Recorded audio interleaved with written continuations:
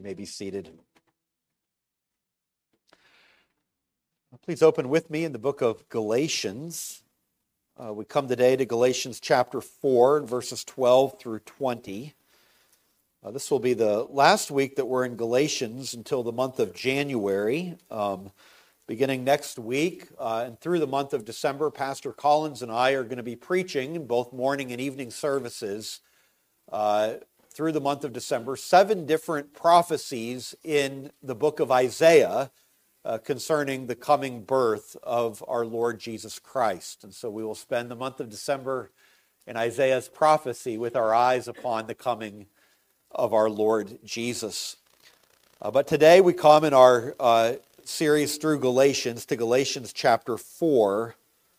And again, verses 12 through 20, you'll remember that in the book of Galatians, Paul is deeply concerned for these Galatian believers. They have been led astray by false teachers. They have adopted a kind of Jewish legalism through which, by their obedience to the law of Moses, they believe that they can make themselves right with God. It is a Jesus plus obedience, Jesus plus their law-keeping, in order to be right with God. And this is a denigration of the work of Jesus Christ. It is a departure from Christ. And Paul has, in the book of Galatians, been making a variety of different kinds of arguments to call them back to faith in Jesus Christ. Well, now in our passage today, Paul is going to get extremely personal. And he is going to, as it were, open up his heart now to these Galatian Christians and make a personal and impassioned plea to them to not drift from the Lord Jesus. So let's now hear these words, Galatians chapter 4, beginning at verse 12. Brothers, I entreat you, become as I am, for I also have become as you are. You did me no wrong. You know it was because of a bodily ailment that I preached the gospel to you at first. And though my condition was a trial to you, you did not scorn or despise me. But you received me as an angel of God, as Christ Jesus. What then has become of your blessedness? For I testify to you that if possible, you would have gouged out your eyes and given them to me. Have I then become your enemy by telling you the truth? They make much of you, but for no good purpose. They want to shut you out, that you may make much of them. It is always good to be made much of for a good purpose, and not only when I am present with you, my little children, for whom I am again in the anguish of childbirth until Christ is formed in you. I wish I could be present with you now and change my tone, for I am perplexed about you. This ends this reading in God's Word. Let's look to the Lord in prayer. Lord, our God, we thank you for your life-giving Word. Your Word is truth. We pray, O gracious God, that you would now use our words in our lives. Lord, you are the one who knows our hearts. You know what truth here needs to be applied and how it needs to be applied to our lives. And we ask, O living God, that by your Spirit you would do just that. And we pray these things in Jesus' name. Amen. How are people who are drifting from the gospel won back to genuine faith in Jesus Christ? The Lord can use a number of different things. Sometimes it is a sermon. Sometimes a book. Sometimes a reasoned theological argument. Sometimes, kind of like that prodigal son, it is hitting rock bottom in life. But perhaps the one thing that the Lord uses more than any other is a Christian friend or family member or pastor who expresses a loving concern for that person's soul. a loving, personal, heartfelt plea is often what counts the most. And that's what Paul does now for these Galatian Christians. He's spoken to them theologically. He's opened up this Old Testament with them. He's shown them what God's purposes, what the gospel is from the Old Testament. He's asserted his own apostolic authority. But now in this passage, he speaks to them as a spiritual father with his own spiritual children. He opens his heart with them. You see, Paul was the one who had at first shared the gospel with these people. They had become Christians, many of them, through Paul's ministry. He had led them to Christ. He had formed their faith. And Paul loved them. And quite frankly, his heart is breaking over their defection from Jesus Christ. And he now lays his heart open, bare before these believers. Verse 12 is a kind of summary statement that sets the tone for the entire section. Brothers, that personal appeal, I entreat you with all emotion, become as I am, for I also have become as you are. Paul says, I came to you, I became one of you, as he says in 1 Corinthians 9, that I have become all things to all people, that by all means I might save some. That though he was a Jew, he became, as it were, like these Gentiles in Galatia. He adopted their manner of life and customs. He identified with them. He lived among them. He loved them. He invested his life in their life. He became in every way like unto them so that he might share Jesus Christ with them. And that they then might become as he is, a devoted follower of Jesus Christ. He longed that they would follow his example and believe the gospel unto eternal life, that they would be free from the bondage of the law, that they would enjoy true liberty as the sons of God. He loved them, and he has shown them the way of true faith. But now they have turned their back on him. And so the Apostle Paul pleads with them. And there are lessons in this plea that we're going to open up together. There are going to be, as we go through this passage together, you're going to see on the one hand that there are lessons for those who are in danger of departing. As we walk our way through the passage, if you are one who is drifted from true faith in Jesus Christ, these words are going to be, as it were, kind of a word of warning, a plea that is made to you as well. Who are your spiritual parents in the Lord? Will you turn back not only to the Lord, but to them as well? Can't you hear their prayers, their longings for your soul calling you back to Jesus Christ? But there are going to be lessons in this passage as well for those who would call others back. Can we, like Paul, take a true and sincere and impassioned interest in other people, opening our hearts even as Paul does, calling others back to faith in Jesus Christ? So that's how this can be applied to us. Now, what I want to do then is open up this passage now, these verses, this passage together, under two parts together. There are going to really be two different parts now to Paul's plea as he speaks to them. And the first of those parts, in verses 13 through, well, really the end of verse 12, down through verse 16, Paul is going to contrast their past experience to their present, or really their past treatment of him to their present. And he's going to plead with them to remember and return. He contrasts their past treatment of him to their present and plead with them to remember and return. And then secondly, the second part of his plea in verses 17 through 20 is he's going to contrast the false teachers to the true and plead with them, follow those who will lead you to Christ. So the second contrast, verses 17 through 20, is false teachers to the true, and he's going to plead with them, follow those who will lead you to Christ. And so first of all, in verses 12 through 16, I want us to see how Paul is going to make a contrast. In this case, it is between their past treatment of Paul to their present, and he's going to plead with them, remember and return.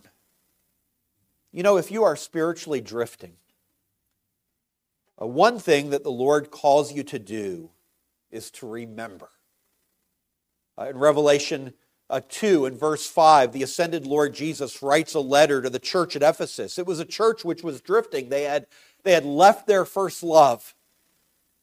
And the Lord says to them, remember, therefore, from where you have fallen, repent and do the works that you did at first. Or in Christ's letter to the church at Sardis in Revelation chapter 3 and verse 3. This was a church which had the reputation of being alive but was really dead. And Christ says to them, remember then what you have received and heard. Keep it and repent. And so Paul now goes to these Galatian Christians in Galatians 4 here. And these Galatians who had drifted away from the gospel of Jesus Christ. And what he does at first is he says to them, remember. Remember what it was like when I first brought to you the gospel of Jesus Christ.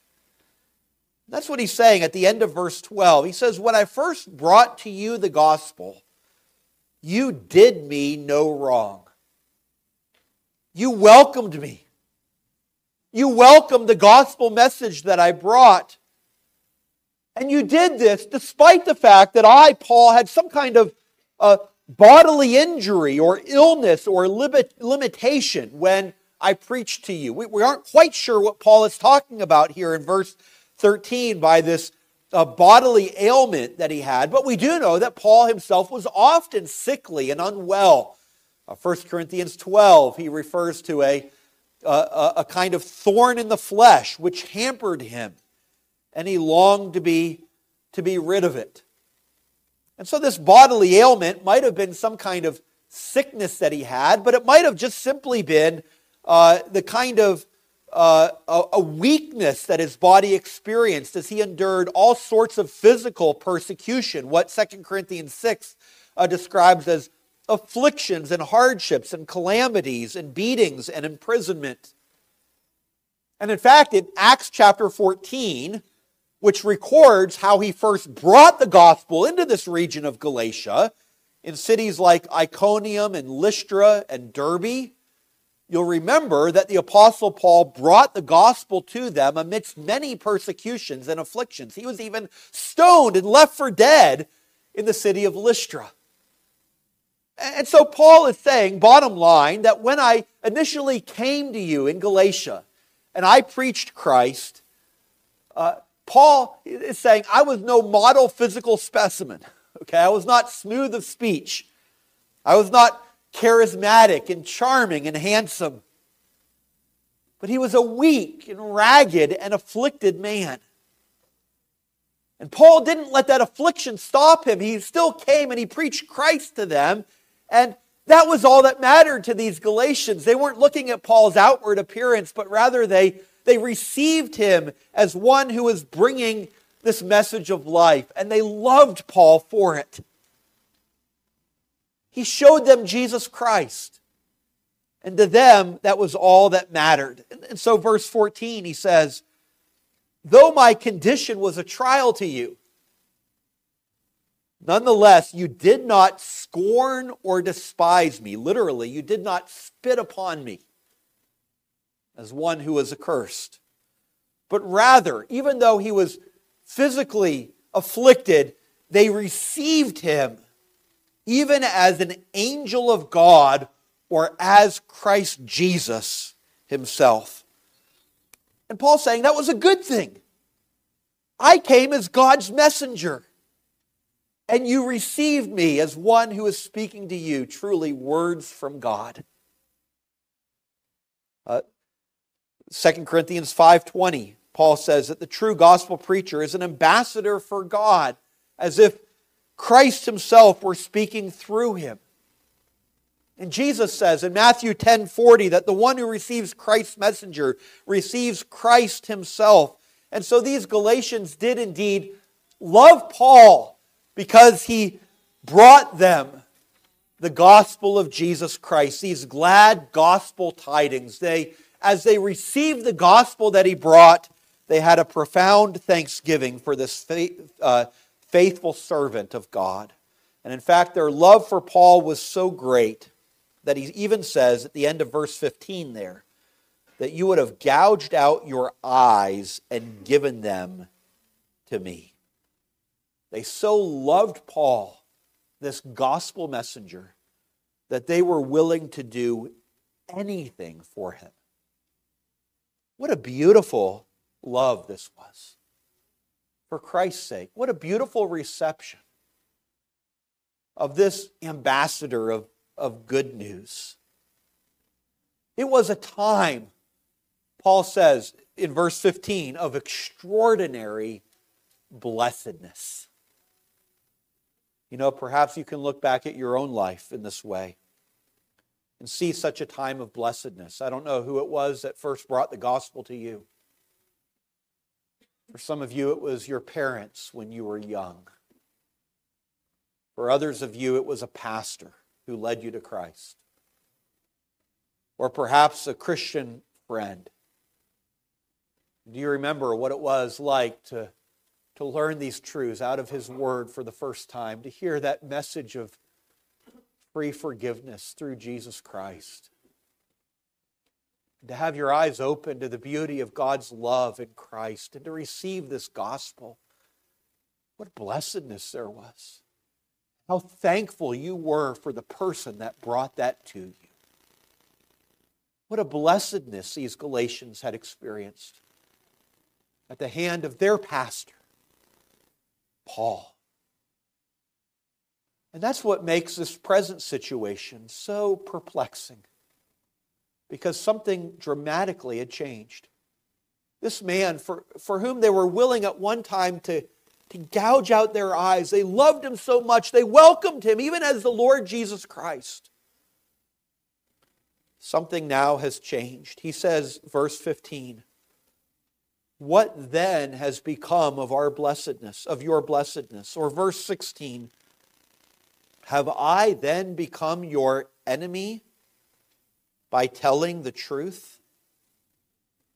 This one whom they once had received as Christ himself now had become their enemy.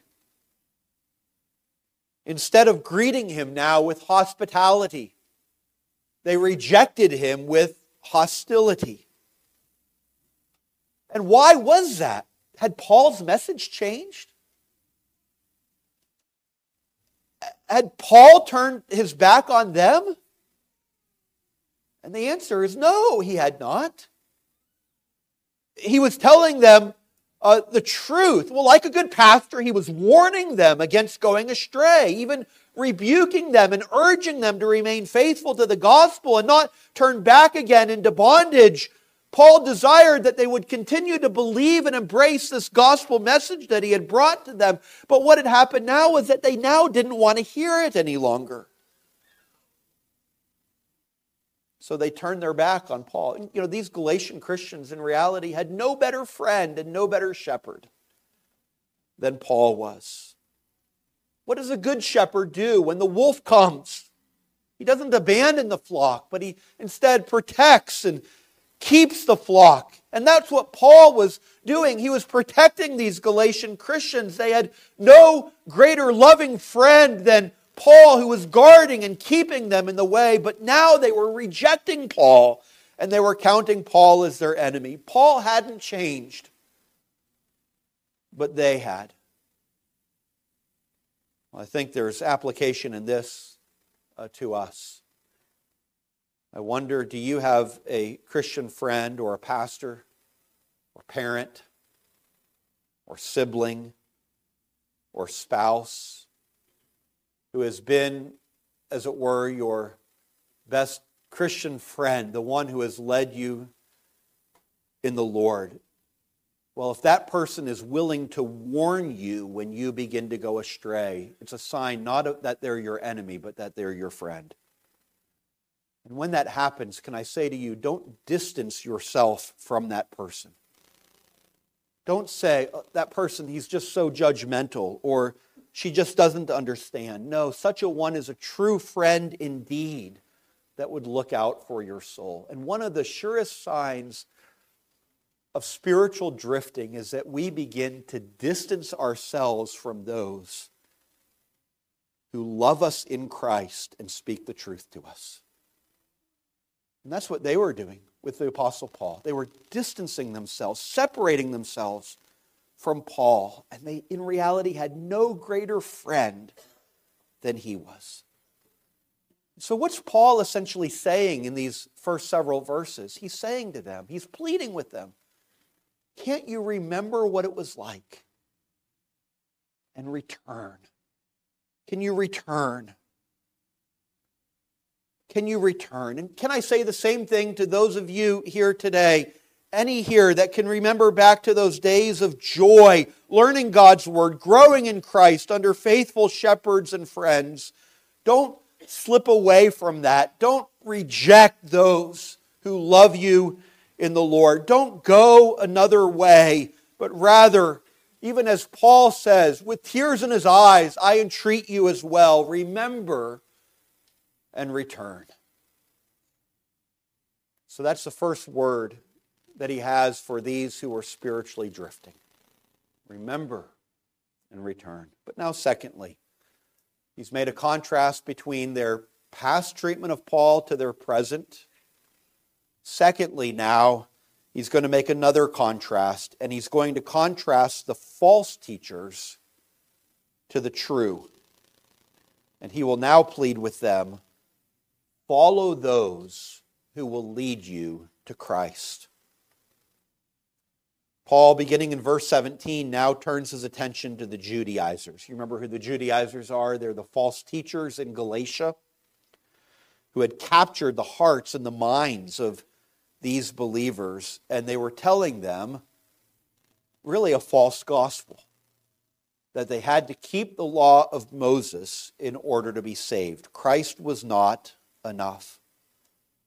And so if Paul is to win these Galatian Christians back, what he needs to first do, almost like pulling a Velcro strap apart, he needs to pull them away from these false teachers who had so captured their hearts and their minds.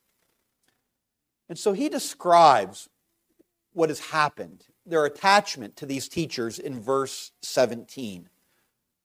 They, that is, these Judaizers, these false teachers, they make much of you, but for no good purpose.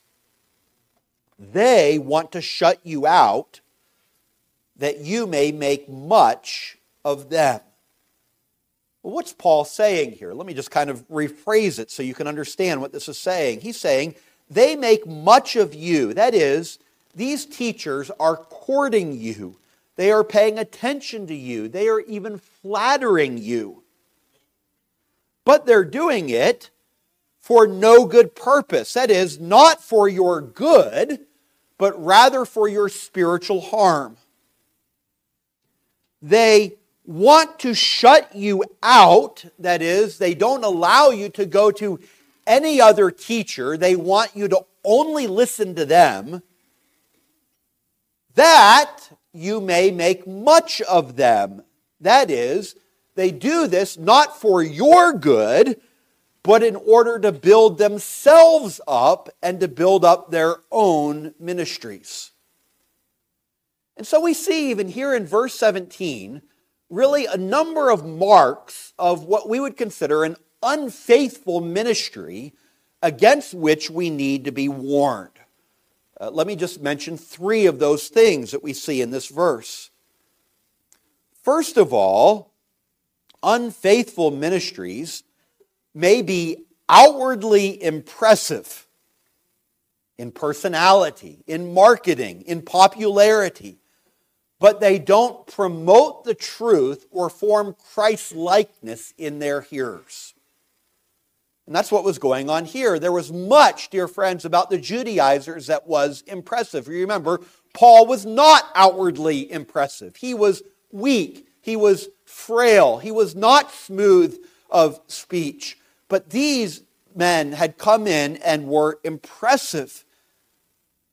But Paul is saying a person might be impressive in personality or popularity, but if they don't promote truth or form Christ's likeness in their hearers, they are no good. Well, a second mark of an unfaithful ministry is that they are exclusive. That is, they are trying to promote a kind of personal loyalty, or even in our day we might say a brand loyalty, isolating their followers from other influences as if there are no other teachers at all in the world with the insight or the perspective that they offer. And so often a kind of false teacher is very careful to isolate their followers from any other influence. There's nobody else out there who also is teaching the truth. Third mark is that these unfaithful ministries often do this for self-serving ends. That is, the focus is on the size or the popularity, or even in our day, the budget of their own ministries. It's building their own ministry, exalting themselves as the teacher. And their concern is not so much the fruit that is produced in people's lives. And so these are some of the marks of these unfaithful ministries, and it's something we need to be on guard against in our own day. Now you understand, I hope, that for a Christian to have a kind of personal loyalty or attachment or devotion to a particular teacher or ministry is not in itself a wrong thing. And that's what Paul goes on to say in verse 18. He says, "It is always good to be made much of for a good purpose." Okay? In other words, he's saying it can be a very good thing for there to be a kind of warm, grateful, affectionate bond between a Christian and, say, their pastor or their Christian friend or their parents in the Lord. Pastors and Christians should be open and affectionate with one another. There should be a kind of bond that is created, and openness and investment in the lives of one another. People should be able to love their pastors and their Christian friends and say, "I love that person because that person has brought me close to the Lord Jesus Christ." And so Paul is not saying, in guarding against these false ministries, that there ought not to be any affection or openness or anything like that. No, we acknowledge with thanksgiving the people whom God has used in our lives. I'm forever indebted to that person, we might say. I have been especially helped by that Christian pastor or by that Christian author or by that podcast that I listened to or by that radio ministry that has helped me. Oh, what great good God has done in my lives through that individual. So Paul is saying there is a kind of making much of one another for a good purpose.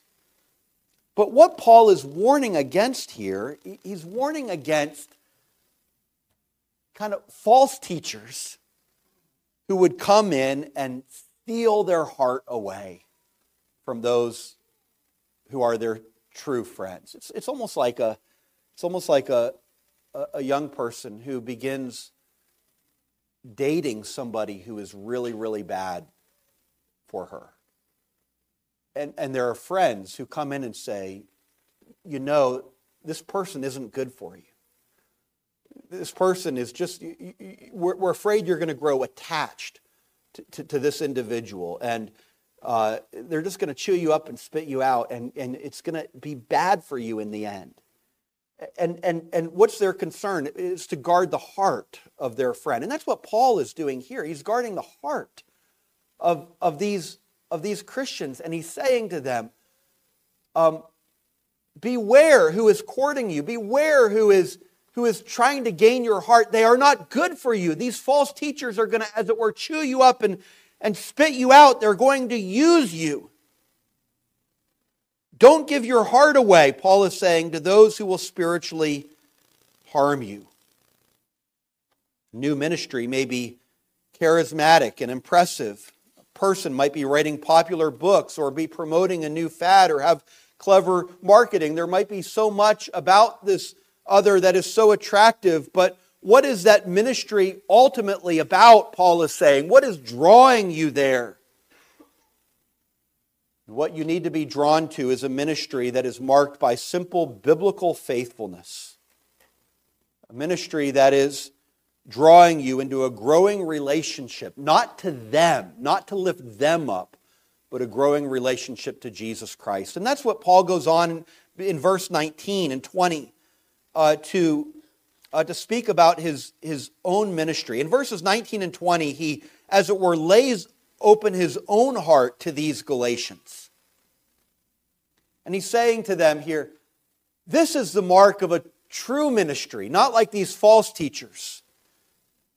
And here we see what Paul's driving passion is, what it is that he longs for. Verses 19 and 20, he says, my little children, for whom I am again in the anguish of childbirth until Christ is formed in you. And the illustration here is rather striking. It's of a woman who is going through childbirth, and that woman undergoes extraordinary pain and anguish and labor in order to hold in her arms a precious child. Okay, a woman going through childbirth is not a kind of disinterested, detached spectator to the whole process. And that's what Paul is saying. Paul is saying, my love for you is so great that I am in anguish. I gave birth to you once when I first brought the gospel to you.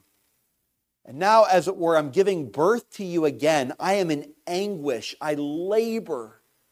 But unto this end, not so you'll make much of me, Paul says, but so that Jesus Christ will be formed in you. Paul's driving passion was to win people for Jesus Christ. It was to see Christ formed in them, to see Christ indwelling them, Christ changing them, to see them believing the gospel and filled with the Spirit and devoted to the Scriptures and marked by love and experiencing the joy of forgiveness and the privileges of sonship, to see them fully formed and matured in their service of Jesus Christ. And Paul is saying, this is what I give everything to. I mean, as it were, in the anguish of childbirth, to see Jesus Christ formed in you. That was his goal and his aim. He longed to be with them. He longed to be present with them, that he might have this attachment to see Jesus Christ formed in them. Let me just close with just a few words of application of this. And the first word of application is this, is that here we need to recognize the marks of a true ministry. What Paul is speaking of here are the marks of a true ministry. And there's application for this in pastors and elders. This is the ministry that you ought to pray for and aspire to. But there's application for Christians in this also. This is the ministry that you must place yourself under. Don't place yourself under false teachers as these Judaizers, but under those who are truly going to care for your soul. You know, if the day comes someday that you have to choose a new pastor for this church, it is one with the marks of what Paul is describing here. If you move away and you have to find a church and a ministry to be under, it is one with the kind of marks that Paul is speaking of here. What are these marks here of a true ministry? Well, Phil Ryken puts it this way. He says that ministers should not be judged by their ability, appearance, personality, popularity, or any of the other standards ordinarily used to judge them. Ministers should be evaluated primarily by their faithfulness to the Word of God. That's what it is. A true minister is one who works hard not to build himself up, but rather to build up the flock of Jesus Christ. Like Paul, he is always seeking to lead people to Jesus, laboring earnestly in prayer to bring their needs before the living God, laboring hard in the study to bring forth biblically sound, Christ-exalting sermons which will draw people closer to Jesus Christ, laboring fervently to attend to the needs of the flock, to have a word of biblical counsel, to labor hard in a kind of Christ-like, humble leadership of the flock so that the church will be led in the paths that they should go. A true biblical ministry is not about the minister, it is about Jesus Christ. It's pointing others to Him. It's leading in faithfulness according to the Word of God. And that's what Paul is saying. Don't turn away from that, but rather put yourself under such a mark of true ministry. Then the second word of application is this. It is that you, dear Christians, need, like Paul, lovingly to call back those who are drifting. You know, Paul is an example to us of what it means to open up our hearts wide unto others. And when we see others beginning to drift away, that we would have the love and the courage, like Paul, to go after them and to open up our hearts to them and to plead with them, not for our sake, but for Jesus Christ. And you know that those who are drifting need to see that you care about their situation or their condition. It's not a good thing if a person slips away and nobody cares enough to go after them or to open up their heart to them and to plead with them to come back. Friends, the Apostle Paul is an example to us in this. James, the end of the book of James, James says, "My brothers, if anyone among you wanders from the truth and someone brings him back, let him know that whoever brings back a sinner from his wandering will save his soul," that is, the sinner's soul, "from death, and will cover a multitude of sins." Oh, dear friends, we do this not for our own sake, but because we love that individual. And we love the Lord Jesus Christ.